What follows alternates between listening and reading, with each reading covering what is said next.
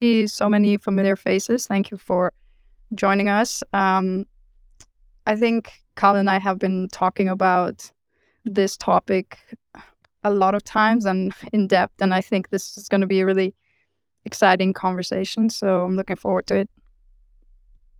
Yeah, me too. It's one of the things that I've enjoyed most about getting involved in Web3 is the communication and connection with other artists, which we were kind of just talking about. And I really think that the launching of an NFT collection kind of can become almost an art form in and of itself. There's a lot of work that goes into it and a lot of creativity and planning and networking and technological understanding. So I think it's kind of cool we're able to, as artists, develop this art form in a way that hopefully, as more and more people join the space, they can look to us as examples of how can you go from perhaps having like a very small following and not many connections and having a difficult time getting in front of collectors to actually selling NFTs to other people in the space and having them see and recognize your value and what you have to provide to the ecosystem, whether that's through some kind of utility or just based purely on the fact that you're creating beautiful art. It's kind of about how can I get my stuff? How can I get my art shown to people? And I think that that's a question that a lot of people struggle with when they first enter the space, or they take a break. Maybe they've been on vacation for a while and then they come back and their engagement is low. So we're going to kind of talk through the different aspects of what we found helpful when launching a collection, all of the things that I took into consideration, the ideas that Julia and I bounced back and forth off each other. And then we can talk about also the mental health that's involved with launching something and putting yourself out there and actually dealing with minting something on the blockchain. Like that's a if you haven't done that and you're just getting involved, that's a pretty stressful scenario. Not that it's too complicated, but it just feels very permanent.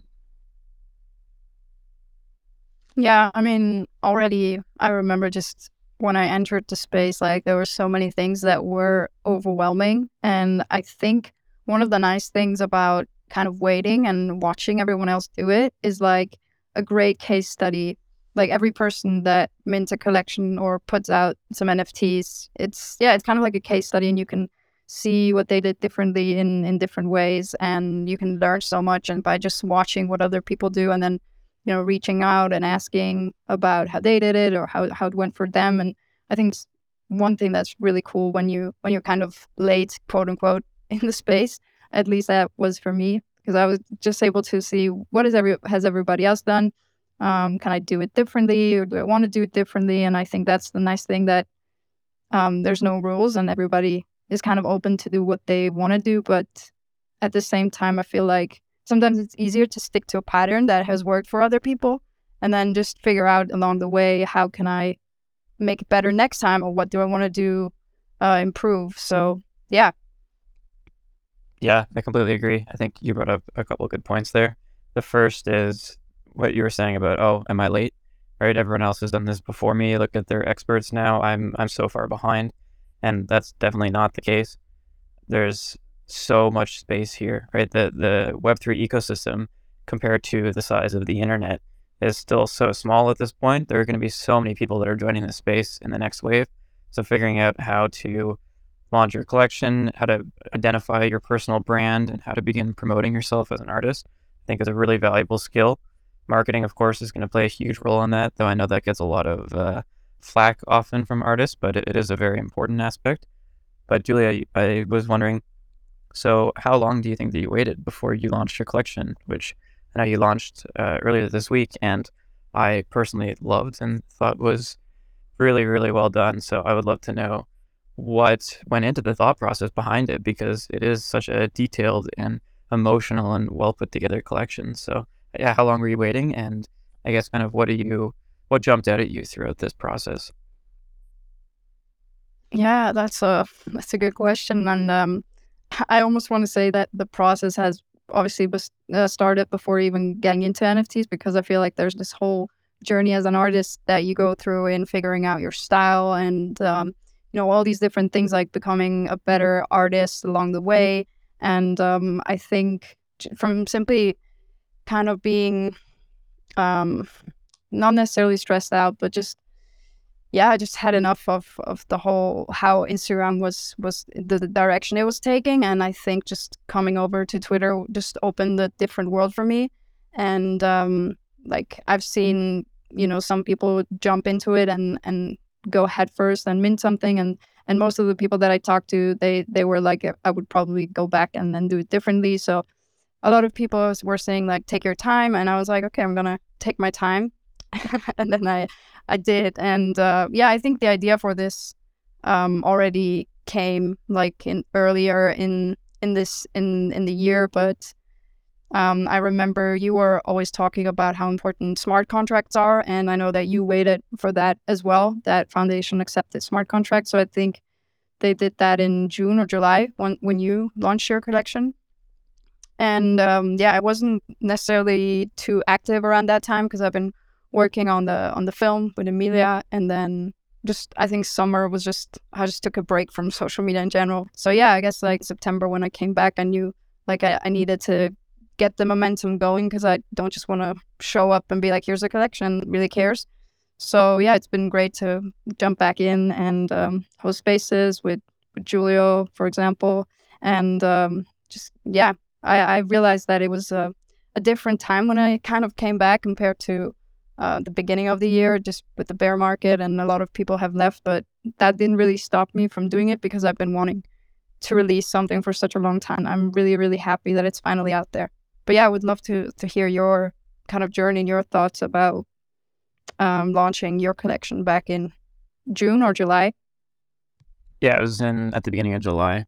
Yeah, I love that story that you just shared. I like that you had the beginning of your idea before you ever even joined Twitter. Like there was something that you knew that you wanted to do as an artist with the Dolomites for a more deliberate collection like this. And then Twitter and Web3 and smart contracts and NFTs kind of became the medium by which you could express this Genesis idea right at the beginning.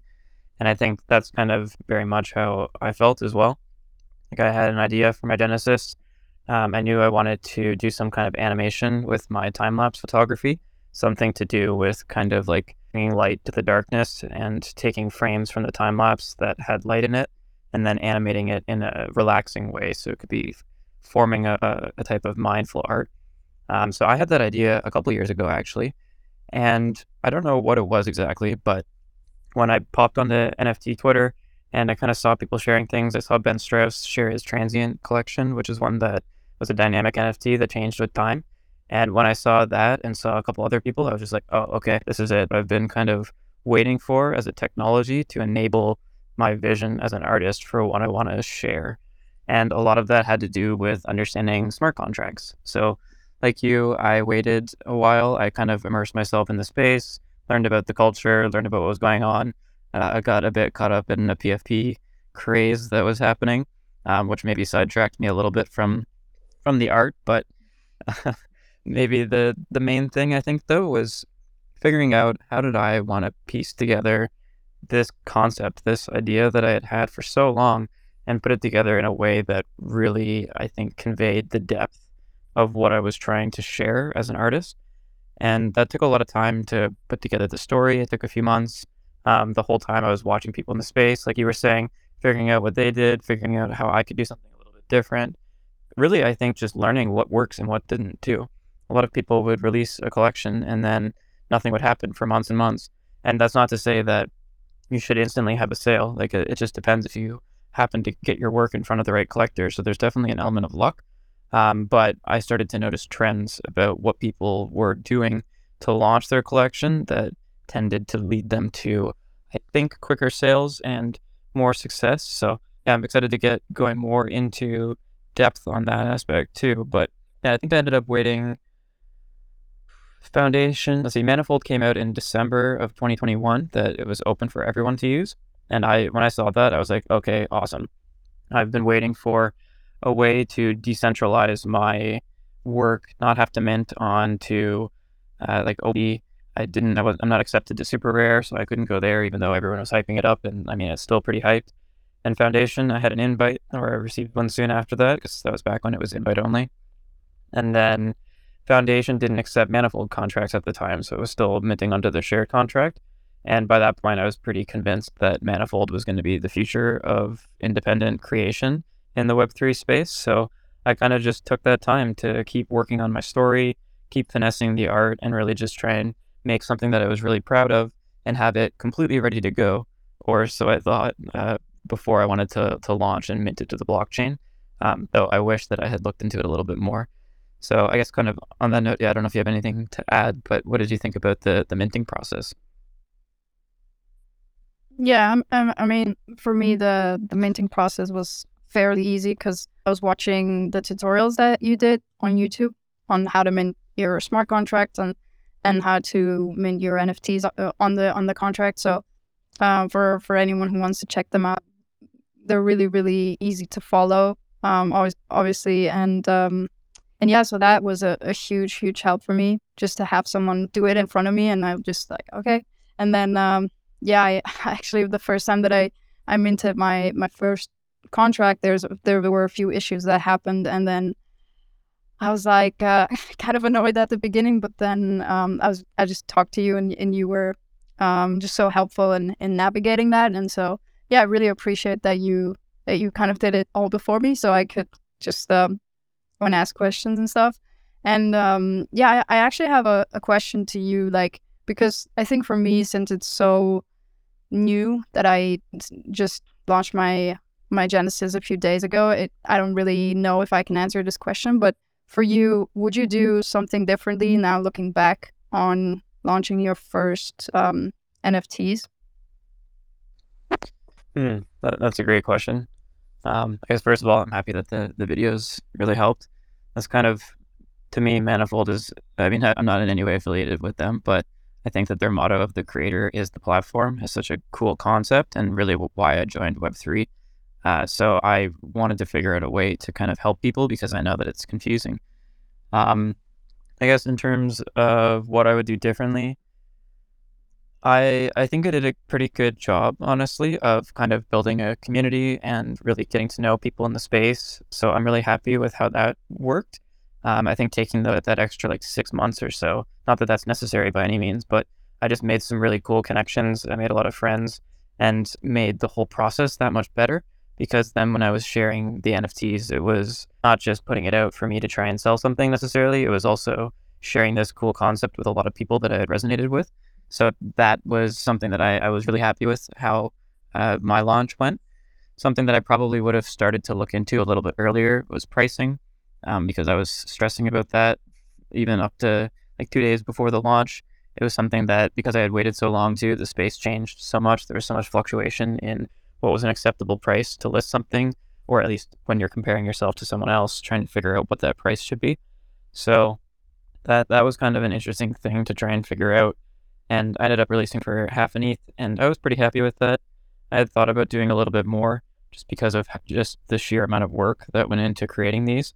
Like I had to take the time lapse, learn how to edit, learn how to animate, do all the research on psychology and the science of breathing, and there was just so much mindfulness too that I put into that.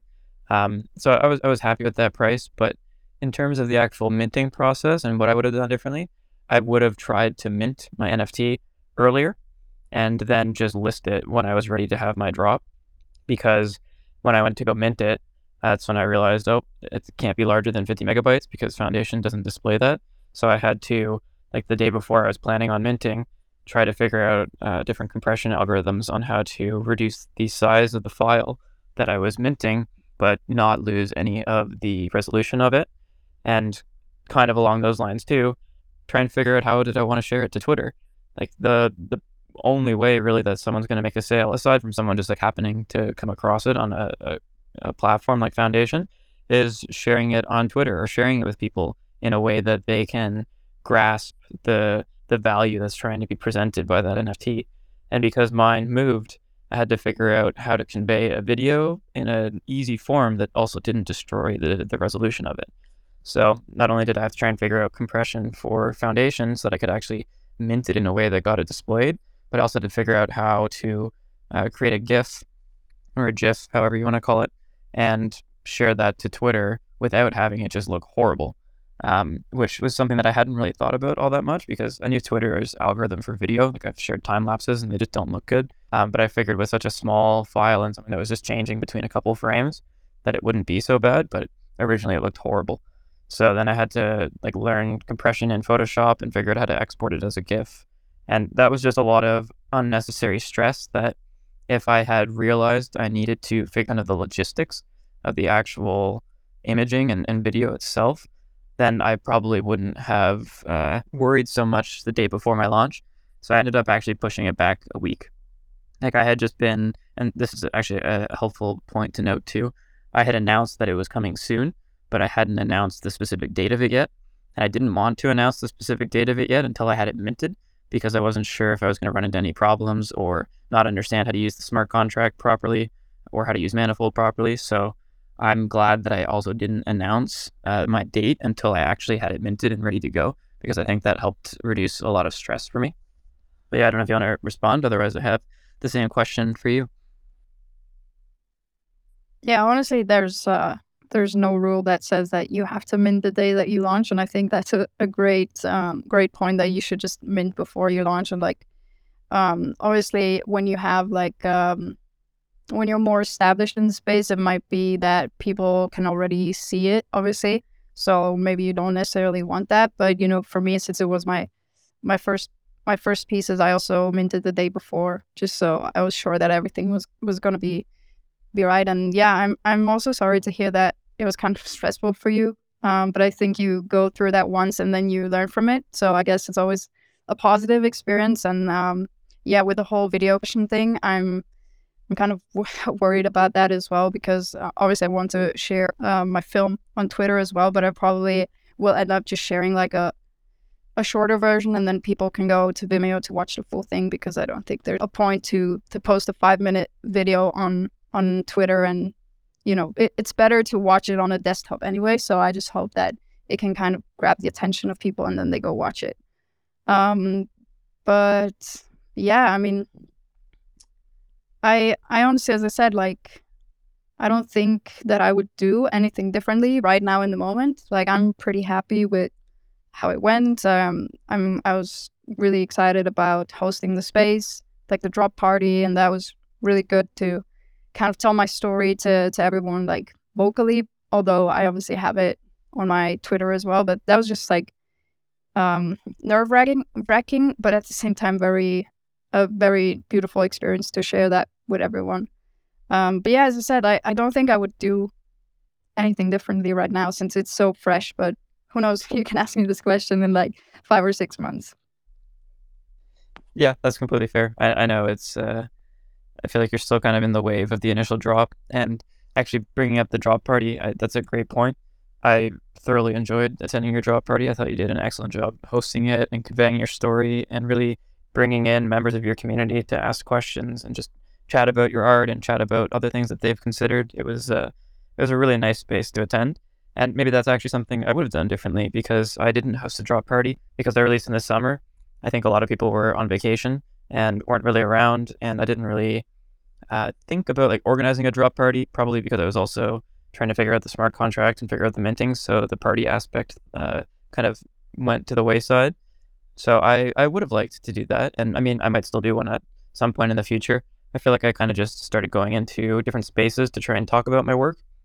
Like I would attend the different photography spaces or the different mindful spaces, or anytime someone was talking about social media, which I know has become more and more relevant lately. As a side note, I'm happy that we still have Twitter. I don't know who was following along last night when there was all this panic that Twitter was going to die. Um, but I mean, I don't think it's going to die. I think that's just Elon messing with everyone, but who knows? Um, but like part of why I created my collection was to help people improve their attention span. And that to me kind of inherently brings in social media and moving away from a Web 2 mentality. So I guess I didn't have like a dedicated drop party, but I did make very intentional effort to join spaces where I could talk about action, but not talk about it in like a shilling way. More just like, oh, if anyone's struggling with mental health or mindfulness issues, or is finding that their attention span is slipping, you can try and watch my art and maybe that will improve your attention span. I had no expectation that people would buy it at that point. It was just, here's a resource that someone can make use of for free if they want to. And that, I think, as a marketing tactic, if it is that, it felt a lot more genuine for me to talk about the project in a way that wasn't just like trying to shill constantly. I don't know if anyone's attended shill threads, or shill spaces. Like they're great, but it's a different vibe than when you're just having a conversation with someone about your art. Not to say that they're bad by any means, but I like those styles of kind of fluid conversation about projects a little bit more. Um, yeah. Oh, and just one note: if anyone is looking to compress their videos, I used software called Handbrake. It worked really well, and it was super easy. And I could actually keep it at like 0 resolution loss and compress it to below 50 megabytes. So I was really happy with that. And one other thing you said too. I mean, that's something I've been trying to think about. How do I encourage people to watch my NFTs on larger screens? Because I can do everything possible to try and share it on Twitter. I found personally that GIFs work a lot, like so much better than video. The algorithm doesn't suppress GIFs as much as it does video. But in order to share a GIF, it has to be less than 15 megabytes. So you are going to have to deal with some compression. But I think because it just loops constantly, it ends up performing better. Because then you end up getting a lot of watch time, which for those who don't know, watch time is typically the number one metric that all social media will use in terms of determining if your content is worth sharing with more people. Like on TikTok, for example, you can just click in and see watch time, and that's basically the only thing it tells you in terms of is your content performing well.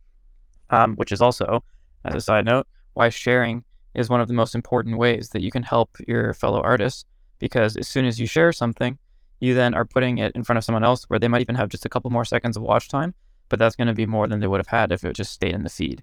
And that little bit shared by many people can have a huge impact on the performance of your social media. But yeah, back to the screen size. That's still something I'm struggling with. To be honest, I think it's probably why my second piece hasn't sold, even though my first and my third one sold within the first week. And I think it's because it's a lot more of a subtle movement, which looking at my phone, I don't blame people for not going on and taking a deeper look at it because you can't really tell that something's moving. But when I pull it up on my computer or on my TV, then I can see it has that depth and that subtle nuance to the movement. And I mean, it relaxes me a lot. So that's something I'm trying to figure out how to do more. How do we encourage people to view some of this art, which we've, as photographers or animators, generally worked so hard to create really high quality art. And a lot of that like depth of quality is kind of lost looking at your phone, which has a 1080p resolution and is like 5 inches big. So yeah, I don't know if you have thoughts on that too, Julia. I know you're talking about figuring out how to share your film, and I agree. I think it's a difficult thing to do. You can direct people to YouTube, but 90 or 80% of people, I think, 80, 78 or something like that, use YouTube on their phones. So you kind of end up with the same issue. Yeah, I think to that point, I just have to add it everywhere. Just like, please watch it on your desktop with headphones if possible, and just hope people do it. So I hope that the people who are really excited about watching it and have been waiting to see it, they're going to go on their desktop to watch it. And even if they don't, they end up watching it on their phone, I think it's still like beautiful to watch on your phone. So yeah, I wanted to touch on a few points that you made. I think the point you brought up about watch time and the GIFs, whatever it's called, that's a great point. But I think that probably just works animations or things that are shorter. Doesn't really necessarily work when you have like a full video. So yeah, I guess I'll have to figure out how I'm gonna do that. But you brought up the point of the drop parties being kind of like a great way to market your collection or drops, whatever you're dropping. Like I think for me personally, I feel like whenever someone who I enjoy their art is doing a drop party, I really, really try to attend it because you just get so much more information out of it and you really hear the artist talk about their work in such a passionate way. And I think that adds so much more value to the listeners. And I think that's why drop parties are an amazing thing. And yeah, I'm sorry that you didn't have one, but we're going to make sure that you're going to have them for your future drops. And I'll be gladly there to support you. And yeah, the point that you brought up about chatting in other spaces about your work is super important. And not even doing it in maybe not even mentioning it about your drops or your collections, and just attending the space and adding to the conversation. And I think that's already a lot of value. And often doing it in that way, I think it's a much more healthier way. Like I went to a few of the chill spaces and it was really, really hectic. Like I didn't really love the vibe. And often it was also completely different art from what I wanted to share. So I just didn't really feel welcome, not necessarily welcome, but just didn't feel like I fitted into that. And I know like that's kind of like an excuse, but I just didn't really feel the vibe. But I'm definitely gonna try. But yeah, I don't know. I don't know if it has been different in the past because I haven't really attended any show spaces in the past. So yeah, I don't know if you want to add anything to that. Yeah, so actually something you were saying there, um, one of my friends has a phrase that he likes to repeat all the time, and it's closed mouths don't get fed, which I think is a hilarious phrase. But from a marketing standpoint, it's super true, right? Like if you don't put your work out there, if you don't get your work in front of people, no one's ever going to buy it, and no one is going to market for you, right? Like it's up to you to be that driving force behind your art. You can try and develop this community of friends and almost like colleagues in a way, and collectors and just people that you vibe with, and encourage them to share your work by the way that you interact with them. Not necessarily like asking them to, though actually the greatest success that I had from anything basically across all of Twitter was sending my collection to someone and having them retweet it. And that resulted in 2 sales. So that was just the biggest thing. And the person that I sent it to, I mean, it was Dee's, and he was the one that invited me to Foundation to try and get more Astro on there, which I actually wrote the story behind that on my blog if people are interested in, because I think it's a good example of kind of just building friendships in the space and how that can lead to sales. It was a really cool experience. And he retweeted it, and then Sinister Gates saw his retweet and then bought it within like an hour or 2 hours of my drop, which was awesome and super surprising. And then I had someone else that commented on that first tweet, Elric. He's just a great guy in the space too. I don't know if anyone's come across him. He works for Evo Labs now, one of the AI art generators, and just doing awesome work in the space. But he had seen that work and was stressed out a couple days later and remembered that I had mentioned that it could help reduce anxiety. So he was having a panic attack, and then I have his permission to share this, by the way. And he then remembered that he had seen my art earlier in the week, and he went to go watch it and pulled it up, and it stopped his panic attack. And that was just like such a cool feeling as an artist to have this thing that I created trying to help people with mental health and trying to help people with anxiety, and have it resonate with them so strongly that it actually could bring them into the moment, which is a large part of what I'm trying to do with mindful art. And the reason I'm sharing all this is because a lot of it had to do with the fact that I shared that tweet, my original collection, to Dee's. And if I hadn't done that, I hadn't put myself out there and talked to this guy again, that it had been like 6 months or something since he had invited me, nothing would have happened.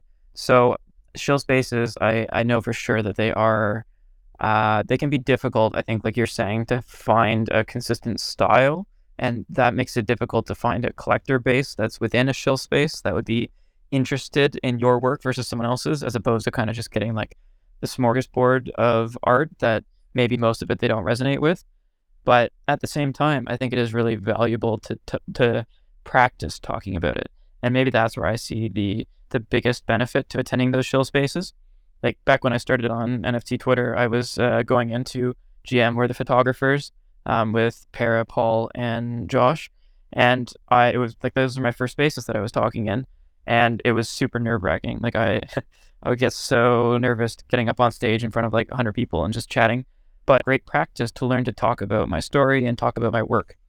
And I think that's kind of what I was saying too with your drop party. I don't think, needed to necessarily go into those shill spaces because you're so good at talking about your story and explaining the emotion behind it, because you've done so much of that self-reflection and added all of that emotion up front into the collection, that talking about it maybe wasn't like easier from an emotional standpoint, but it was from I'm standing in front of people talking about this publicly. What do I say? It's like, no, okay, I've taken the time to think about what I want to say and the depths that I want to convey to people. So, and actually on that note too, I can't remember if you recorded your space or not, but what I've been thinking is that, okay, cool. Like those drop parties, when you host a drop party like that, even if no one comes, like even if it's 1 or 2 people, or you have like 3 of your friends there, if you record it, you can just take a clip of that recording of you talking passionately about your new drop that you've done, and then you can share that anywhere. You can put it on YouTube, you can put it on your website, you can take clips of it and share it to Twitter. You can share your collection and then add another tweet below your collection with a video that it says, hey, collectors, if you're resonating with the visual, here's me actually telling my story to you. And I think that that's why spaces are such a powerful way to facilitate sales, because you end up having this understanding and resonance with a creator, with an artist, in a way that you can really tell that they're being authentic and passionate about their work. And I've been in so many spaces. Schiller does a good series of them with Bernardo and Fungible, and they are just like, wow, like I saw your art before, but now that you came up here and told us about your art, I have such a deeper appreciation for what you've put together here. And that's when I think we start to get into more sales through spaces. And a lot of that has to do with just practicing sharing yourself and putting yourself in front of people. Keep your mouth open. Yeah, I think that that personal connection that you can build by simply talking about your work is probably the most valuable thing that you can get out of it. And that's why I always keep saying how great spaces are, like just connecting with other people, because I don't think that I would have such a good relationship with so many people here in the space if it wasn't for spaces. And, you can really hear their voice and hear like how they're feeling. And I honestly love that. And yeah, you brought up so many great points, and I don't really want to like repeat everything because otherwise we'll just be kind of talking in circles. But I think another point that would be interesting to talk about is like the whole mental health aspect about like launching these collections and NFTs, because I think as an artist there are always these points in your lives, or at least like, I'm speaking kind of personal experience, where you get this imposter syndrome and you doubt your work. And I mean, I think everybody has a different relationship with that. Like some people are perfectionists and they want everything to be perfect before they put it out there. Other people do it all and they just I don't think there's a right or wrong way to do that, but I think for me, like I definitely have struggled with like self-doubt about my work, not necessarily from like a visual standpoint, but like in the past, whenever there were periods where I didn't get necessarily like any good jobs, I was like, what is wrong with my art, and you really start self-reflecting, and it's sometimes difficult to get out of that by yourself. And so it's really nice sometimes to have someone to talk about it. And yeah, I mean, for me, going into launching these NFTs, like I went into it without having any expectations for it, because I don't really rely on making a living with NFTs, because I still have plenty of work that I do outside of this space. So I'm happy to wait and see what happens. But I know that some people they don't have any other option, and this is their only way that they can rely on making money. So I think this is a really difficult like place to be in when you don't really know like when is my work gonna sell, and is it gonna sell, and there's so many self-doubts that you inflict on yourself. But I think the thing that we always have to remember is that it's your art and you have to value it, and if you love the work that you put out there, then you're already winning. Because if you like what you're doing, if you like the art that you're putting out, then that's like the most important part. And I think that eventually someone will come along and connect with that. And for some, this might be a longer journey, but I think it's always going to be worth it in the end. Yeah, I completely agree. Those are some great points. On the imposter syndrome side of things, I think it is something that almost every artist face in some way or another. Um, like for myself, I know that my astro photos are high quality, so I don't face imposter syndrome over that. But that was also a journey that I had to build and like learn to value my own skills. So I'm comfortable saying that now, and a lot of that comes from the feedback I've gotten from friends and people and experts in the space. But then I face imposter syndrome in other ways. For me, it probably has to do more with writing, trying to convey all these complex ideas I have and simplify them and put them in a way that other people are actually going to take the time to read. So that's been a large journey for me. And the storytelling aspect, as a quick tangent, I don't know if I mentioned this before, I don't think so, but before I launched my collection, I actually took a creative writing course on YouTube with Brandon Sanderson, who's a fantasy author, and he had an incredible just summary. It was done through a university, but it's for free on YouTube, and I just learned so much about storytelling. And that actually helped me with my imposter syndrome of telling my story to people and building that story into my collection. So I think everyone in some way faces imposter syndrome. It just requires some self-reflection, like you're saying, talking to other people to figure out where is kind of the core of that imposter syndrome and how can I deal with it in a healthy way. And that's something that just takes time and effort and practice. But when I'm talking to other people that I know that have creative aspects and I can see they struggle to see it themselves, a large reason that they don't take that plunge is because they ask the question like, oh, but so many people have this. So many people do this, Lee. Like, why is someone going to care about my art? Why is someone going to care about what I do? Like, why would someone else value this at all?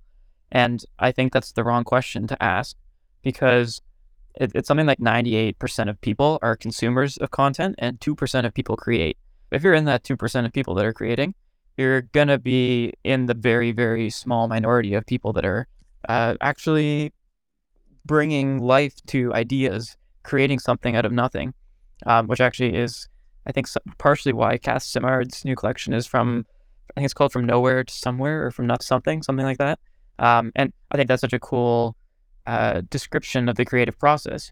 So my answer to that, when people say, oh, but why are they going to care about my thing, right?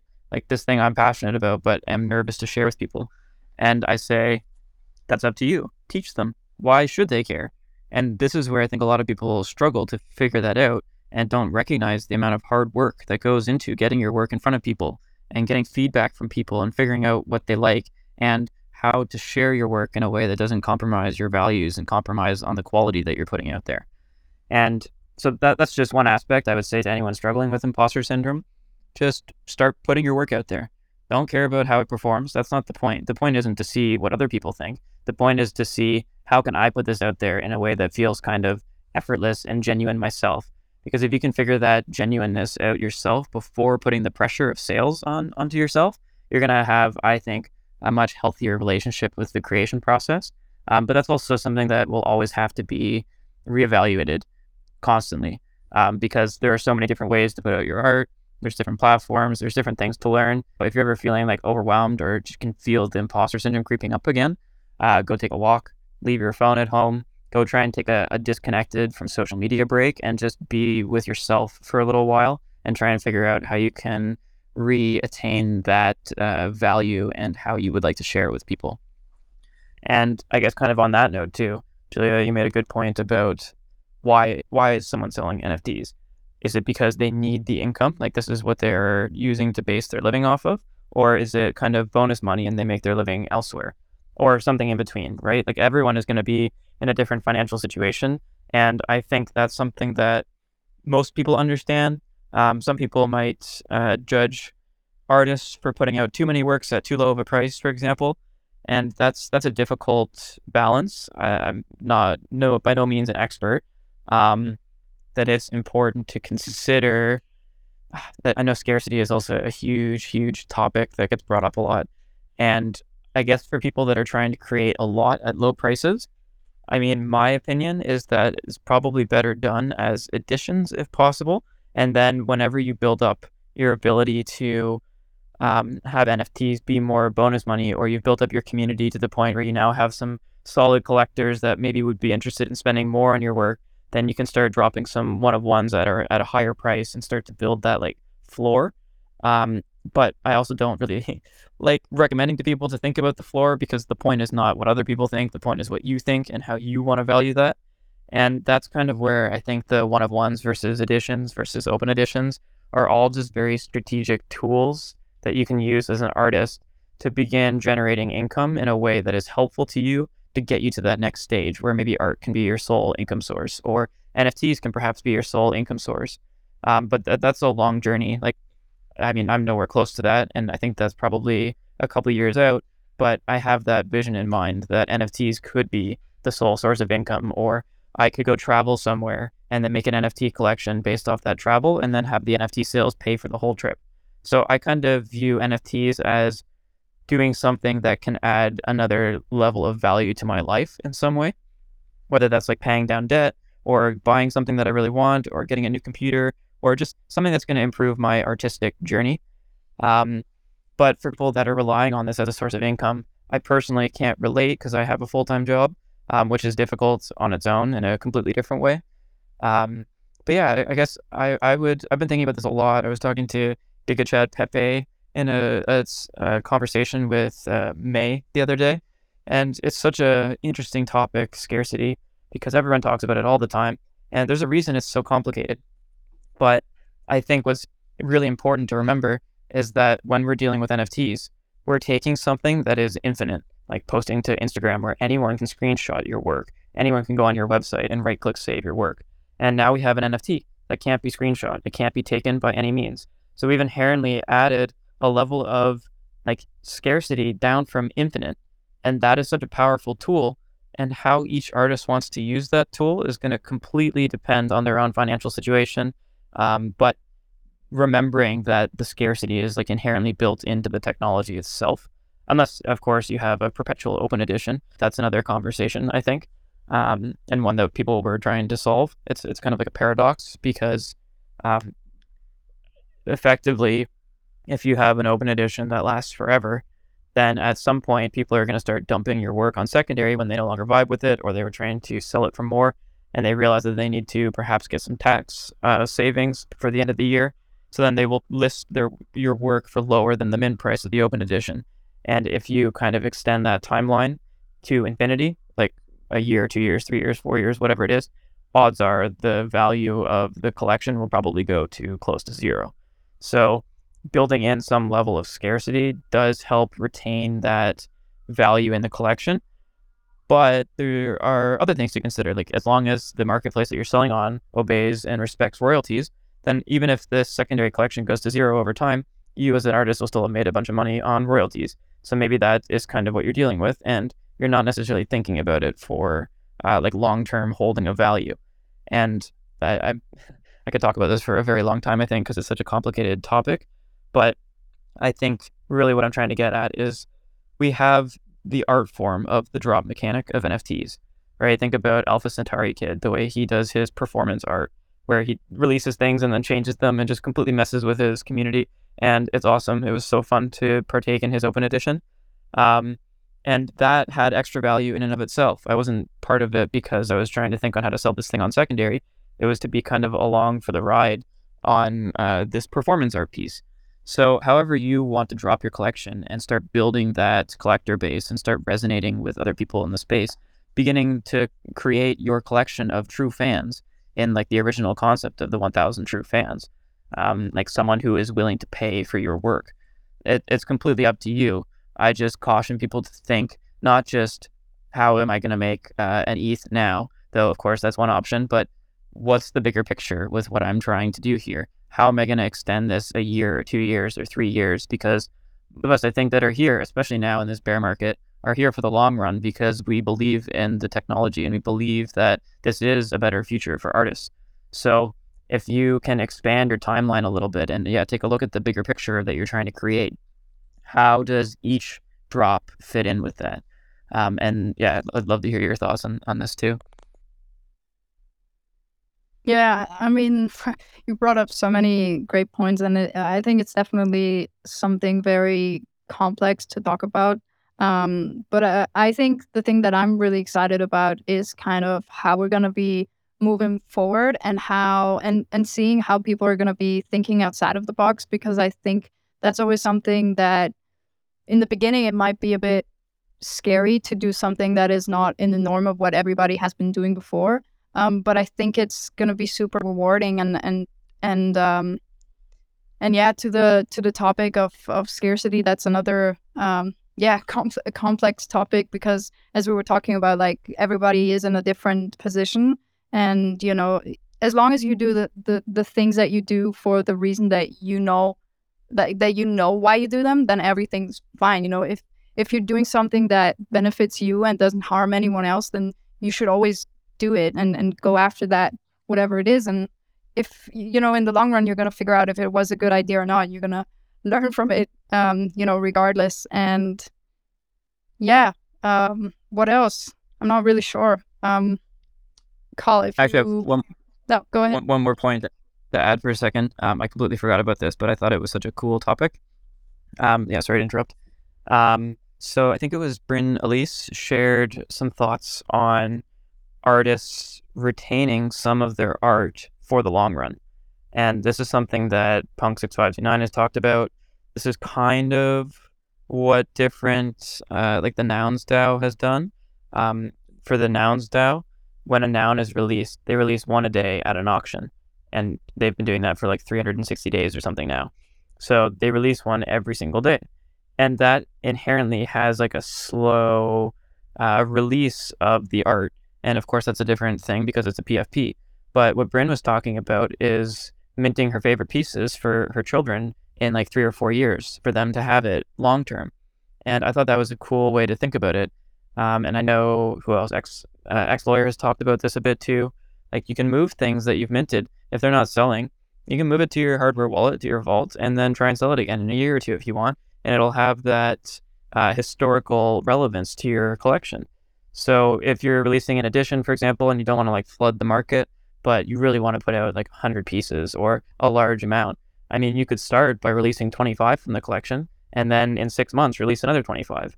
Like the way that people can think about scarcity can also be delayed with time so that the market isn't flooded with anything at a particular moment. And I think that's a really cool way to think about releasing your art in a way that doesn't like destroy that scarcity, kind of, but also gives you the flexibility to, let's say you start taking off and all of a sudden you're really high value. You do want to give some to your family. And maybe that is some form of like generational wealth that you'll be able to start passing on to people. But if you've given away all of your original early pieces, you can't pass that value on to people that you really care about. It just has to go to collectors, which is great, of course, on its own. But I just thought that was a really cool topic. Yeah, I love that. I actually never... I don't know if you ever mentioned this to me. You might have, but I think I never really grasped the idea of it. But I love this, this topic of scarcity, kind of related over time, and how, and I wonder if anyone is doing that they're minting pieces now that they might not put up for sale and just have them on somewhere, and maybe in a few years they're going to be like, so it's time to release this. This is an NFT from 2021 or 2022. I think that's a great point. But yeah, I think you talked about this in depth, and it was really nice. Sorry, my brain is a little bit foggy today, but no, it was really interesting to hear your point on all these things. And I was just wondering if we should bring up if anyone wants to add to this conversation as well, or if you have anything else to add, Cal. No, I would love to hear if anyone has any thoughts about what we talked about, if you've tried any of these techniques, if you did something or didn't do something when you were releasing your collection that you would like someone else to know so that they can learn from your mistakes or inaction. If there's any value that you think you could share about NFTs and releasing them in any way for someone new to this, we are recording this space and we're going to put it up as a podcast with the goal to try and help people that are entering this space kind of understand what goes into an NFT drop. I think a lot of people in Web2 media think that NFTs are just like overvalued and overpriced, but they don't necessarily appreciate the depth of work that goes into them. So that was kind of what we were hoping to do with this space.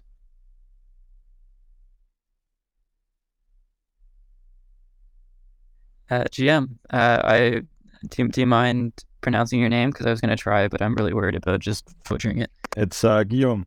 Hi, Carlo. Guillaume, hi. And Julia, how are you doing? Thanks for having me up.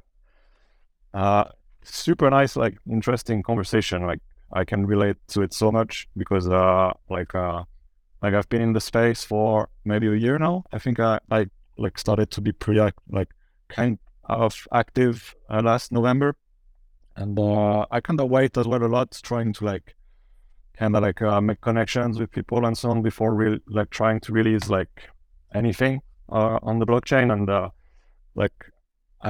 I'm not as well like the most active person, I would say, on social media. So that's why like even after 1 year, like I don't really build up that huge like follower base, but I have like a nice amount of like people that I can call like close friends that I interact a lot with. And I released like a collection. So on Foundation, like I really wanted to do something that's that looks like me and that is unique. And I can wait a lot about having like the manifold contract, like you said. Like for me, it was important that I am in full control of what I release of my art, basically, because I was actually invited by one German friend on Foundation, like in January, actually, and it was like basically a month or 2 months before they opened completely the platform. So I kind of didn't even like mint anything at that time, but I actually mint one piece, which is like a very significant piece for me that I basically didn't even put on sale actually, or like I put it at a very like extremely high price, which was like 7 ETH, I think, because it is extremely like meaningful for me. And, there's a deep story behind it. And then like my whole collection, like but Julia just like pinned it on top. It's like something that I released like in September, and it's a lot about my kind of like the how to say it, like a bit the journey that I have, like when I started photographing basically, and like living in those like pretty crazy like landscape, because I'm a mountain guide, and I've been guiding in Iceland for the past 6-7 years now. And like those landscape basically like forge a bit my passion for photography, and I really wanted to share those places and to share like not just like a visual aspect, but more like educational aspect as well about glaciers, like to show people like a bit like places that they're not familiar with, and like telling them stories that are related to those places. And like about that like collection, when I release it, I would say that one of my biggest regrets, it's that I made a drop party and I forgot to like record it. So like because I thought like, oh yeah, like nobody's gonna come, and like it's just gonna be like few people, and it ended up like being like a very nice space with like I think more than 30 or 40 people like attend, and it lasted 2 hours. And at the end I was like, god damn it, like I completely forgot to record it, and like now I'm like pretty bummed out. And like you said as well, for me, like I don't release my work I'm not depending on the sale. Like I have a job on the side. For me, it's really like just passion work, and like it's like side hobby, I would say. And like I still haven't got any sale, from it, and I'm not even going on Shield Space or trying to like push my work to people. I just really hope like I would like some like people to really connect with the work, and like want to collect it, and but it's still like hard, because like I don't really like, I feel uncomfortable like going to collectors and like asking them, like, oh yeah, like can you share my work on Twitter, or can you look at it, or I don't really know, like I feel a bit uncomfortable with the process of going forward to collectors. So like that's a little bit like my experience about it, like launching NFTs. But after so far, like it's just fun, like connecting with people and just sharing like experiences and like passion, because we're all like very passionate people here, like with just beautiful work. And I think at the end of the day, that's what matters, to build like meaningful connections between each other. Yeah, that was awesome. Thanks for sharing. I really resonate a lot with how you phrased that, and in terms of how you released it, and also haven't necessarily been chilling it like that. That's kind of how I feel with mine too. From your collection though, I think the educational aspect, that's really cool that you have the glaciers and how they're melting. So they kind of are super rare because they're not going to be there in not that distant future. So you're kind of creating a historical record of what's going on in the mountains. And that actually really reminds me of when I was visiting Julia in the Dolomites. I went to a place nearby in the mountain. It's called the Mountaineering Museum.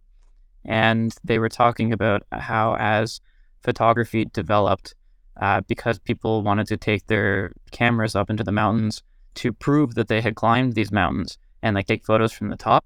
They ended up kind of inadvertently creating a scientific record of the melting of glaciers and the melting of the mountains and how the mountains had changed over time.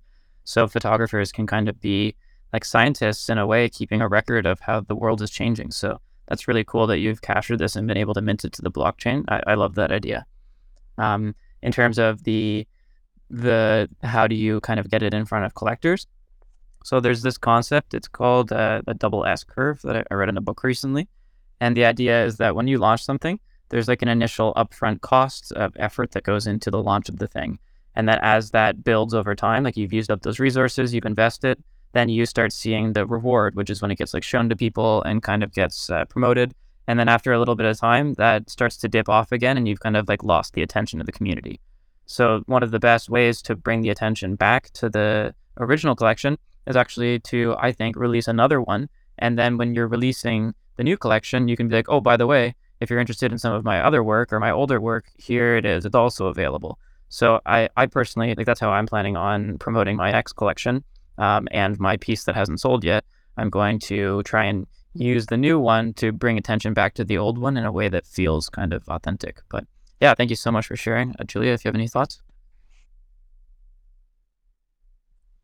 Yeah, I remember I attended your drop party, and that was a really, really nice space. I think that was kind of like one of the first few times that I really got to know you better. So that was a really, I remember it was really, really nice. And yeah, I think that's a great point, Carl, about what you said about releasing another collection or edition or whatever to kind of bring back the momentum. So that's a great point. And yeah, let's go to Ole. How's it going? Hey, I'm currently snowing in at the moment, so hopefully I'll be able to go on the cabin trip that I was planned this weekend. But great space, as always. And I think to go back to Callum's question, I think there's so many things that I would do differently if I with the knowledge that I have now, because my collection was minted, I believe, October of last year, and I've learned so much, and even the whole manifold side of the contracts and everything has developed so much. So some things I could have done differently, and some things weren't available at the time. And I think the number one mistake that I made, or two mistakes actually, it's twofold. So the first one would be numbering the pieces of the collection. And the reason why I regret doing that is because it's basically a nightmare if you want to switch out or you want to take away a piece from the collection. Then you have all of the numbers except one, and the one I wanted to replace was in the middle of it. So yeah, that doesn't work out now. But I'll live with it, and I'm still really proud of the collection, and almost half of it is sold out already, so I'm super stoked at that. But yeah, the contract side of things, the numbering of the pieces, and there was one more thing that I had in mind, but I can't remember now. Also, like including a little bit more info on the pieces, like for example, tags and stuff like that. I didn't do that, and some of them sold already, and I wasn't able to do that. So that would be another thing. And let me see, just give me 1 second here. I'm gonna try to remember. I'm looking at the collection as we speak, actually, just to see. Yes, the last thing. The last thing was that I fucked up the royalties. So I sold basically 4 pieces of the collection, and the creator fee was 0% on OpenSea, and I didn't notice. So that kind of stung as well, but it is what it is. You live and you learn. But yeah, that's probably the things that I would do differently. Yeah, thank you for sharing that, Ole. I think, as I already said earlier, it's always you're kind of making mistakes for the people that are gonna come after you. So in a way, you can, I don't know exactly what the right term is for that, but I think, yeah, I think you can be. I think it's great that you're sharing this with all of us, and just having other people learn from your mistakes without having to go through that. And yeah, I'm sorry to hear that there's a few things that you would like to change, but there's gonna be other possibilities for you, and yeah, it's great to have you here. Yeah, thanks. And something that was kind of like a cool little detail that I could share as well would be I didn't include too much of a description of my photos. And some collectors might be like put off by that, but the people that really resonated with the images that they picked up, they really just loved them because of the feeling that they got from watching it. And then I shared the stories with each and every one of the collectors, like on private voice messages.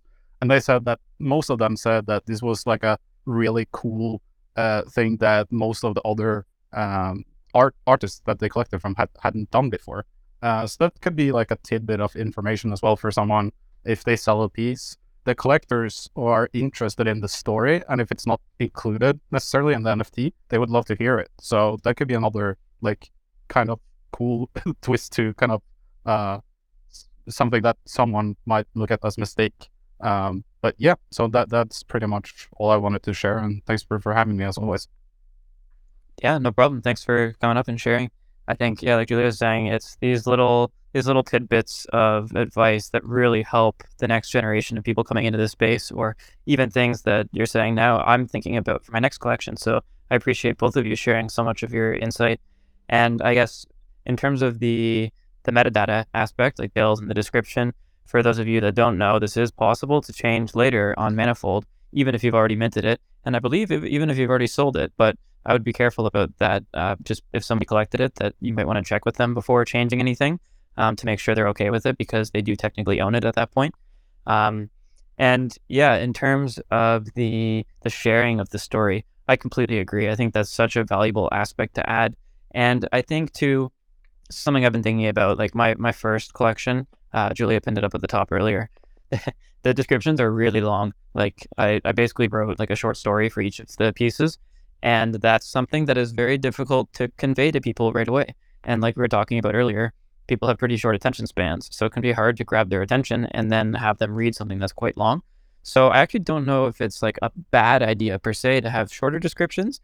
But I think then what is really helpful is, like you're describing, add that extra level of the story to, it doesn't even have to be to collectors. It could be in spaces. It could be a voice recording that you share and to your pinned tweet. Like, it doesn't necessarily have to be once someone's already collected it to add that depth of the story to it. But if you keep in mind that adding that story really rounds out your collection and is going to add that much extra value to the visual of it, then I would suggest to anyone to try and think, how can I tell my story? How can I tell it in a creative way that's going to get in front of people that maybe they even hear the story first and then go look at the piece, and then they have that extra level of appreciation for the artwork itself. So I think that what you did, Ola, is that how you pronounce your name? I remember you were giving us lessons the other day. Yeah, you're good, bro. Yeah. Like you were sharing it in DMs, but I think if people are comfortable doing it, you can share those things publicly too. And if you are sharing it publicly, think about how you can organize those shared stories into a way that you, over time, even if it's just through like minute-long voice notes or something, you can create a little resource that if someone's looking for more details, you can be like, oh, hey, here, I have this Twitter thread that I actually wrote on this if you're looking for more details. And then you can just send it to them. And of course, having like actual conversations with collectors is awesome too. But depending on your job, depending on how you're working, it might be a lot of work. Yeah, go for it.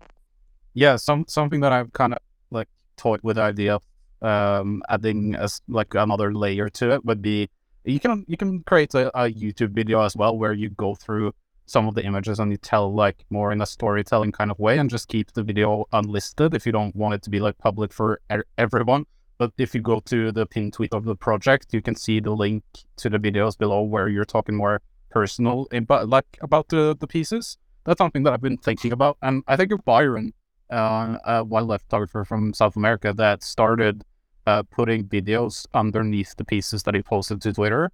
And I always enjoy like the more personal connection to the artist and them kind of telling how they got the shot and what they felt in the moment. It just adds, like you said, Callum, a little bit of a like extra personality or a connection to the piece that you might not get from just seeing it on your Twitter feed. Yeah, absolutely. And it's funny you say that, because I actually made a YouTube video for my drop, and then with all of the compression issues and everything that I was having, I didn't have time to finish the video before I wanted to drop it, so I never ended up putting it on YouTube. But I'm definitely planning on doing that. And for me, part of the reason is because the way that I structured my original collection, like my Genesis, and put on foundation, it is intended to be like the foundation of concepts and stories that I'm planning on sharing with future collections. So even though I've already sold a couple pieces, to me, it's about having people watch and understand the story, because that's going to add context to many other things that I end up releasing in the future. So I would say, actually, even if you've already released it, even if you've already sold some things, if you as a creator, as an artist, would enjoy creating a video that kind of explains your story a little bit more, like that could be a fun process on its own. Even if no one ever ends up watching it, it's kind of part of that like self-reflective journey of helping you share your story in some way. And maybe like I have that video, it's still sitting there. So I'm planning on uploading it to YouTube at some point once I have time to finish it. And it would just be something for me. And as another example of someone that includes a story, I believe Jubbish J, when he released his Crowns collection, there's actually a pretty solid explanation of the story and what went into it and why he made it. He did a really good job organizing that, if you're looking for an example. And he actually, I think, put together a YouTube video that's like a promo reel for it too. And I thought the video was really well done. So I recommend checking it out. I can pin it here in a sec. Yeah, I think another thing that would be great when like to share a story about a piece is simply when you're posting a GM post, for example, you just post one of the photos from your collection and then you just add the story just underneath, like as a thread in like written form. Sorry, I talked today. I don't know what's going on in written form. But yeah, I also love this idea of the video. I think it adds so much of that personal connection when you just hear and see someone talk about it. And, it doesn't have to be like a super professional video because, Twitter compresses it anyway. So yeah, I think that's a great way. And also with the YouTube video. So yeah, great points. Yeah, and I think kind of the moral of the story here is that when you're launching an NFT collection, I think it's really helpful to think of it as a launch. Like it is something that you're putting out there that you want to build, and if people have anticipation for, it's more likely to sell too. So the more you can think upfront of how am I going to share these things, I think the better the initial drop is going to go. But at the same time, it's not as though if you've forgotten to do something that it's impossible to move forward from that moment. You can always continue using it as an aspect of your portfolio that you are sharing and an aspect of your story that you've decided to mint to the blockchain. And you can always talk about why you minted that to the blockchain. What was the behind the scenes that went into the shot, that went into the journey, that went into the message that you're trying to convey? Like, how have you changed as a person? How have you developed your creativity through the development of this project and learning about NFTs and Web3? So even if there is something that you feel was a mistake early on, that's not to say that you can't fix it down the road or add some value in a different way. So I really want to emphasize that I know people say this all the time, so it gets almost like cliche, but there is no right way to release an NFT collection. It's really up to you as an artist to figure out how you want to convey your story. And I think that's what's so cool about seeing all of these different artists come together and share their stories and their art in ways that speak to them. And I have learned so much. Like, I can't even like overstate how much I've learned about art and the creative process and the creative community. There's just so many cool people to learn from, and that's one of the most exciting parts, I think.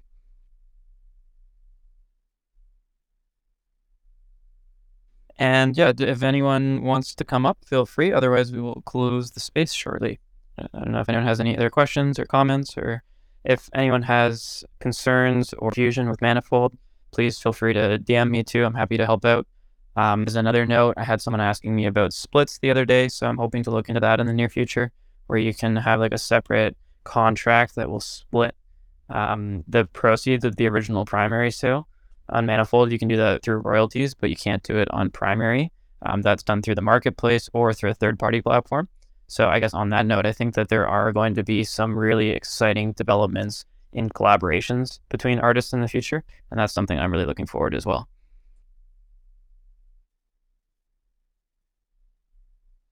Yeah. Yeah. If no one has anything else to add, I think it was a really, really interesting conversation, and I think it also put a lot of things in perspective for me, and just hearing you guys talk about it, and yeah, just sharing my experience. I think it's always like whenever you share something, you are more conscious about the things that you're making. or that you've done. And so, yeah, it's so great that we're having this discussion, and I'm looking forward to the next spaces and the different topics that we're going to talk about, because I feel like I'm learning so much in the process of just talking and hearing other people talk about it, and that's why I'm so grateful to be here. And yeah, that's all. Yeah, thanks for joining, everyone. Julia, like you said, providing text, and I think that really sums up what we're trying to do here with the bigger picture. Like it's a phrase that I know we came up with the title for all different reasons, but there is so much going on with Web3 across the board and across the world, and so many things that come into play when we're dealing with art. So if there's any way that we can help artists see the bigger picture, I think that we can add a lot of value to this space and to each other. But yeah, thank you so much for joining, everyone. We will be back, I believe, next week. We're going to send out a message when we figure it out. And yeah, we look forward to seeing you again. Thanks for joining. Thank you, Carl, for hosting with me. And yeah, thank you to everyone who joined. And I'll watch you soon. Have a good day, everyone. Thank you, guys. Have a good day. Yeah, you too. Thanks.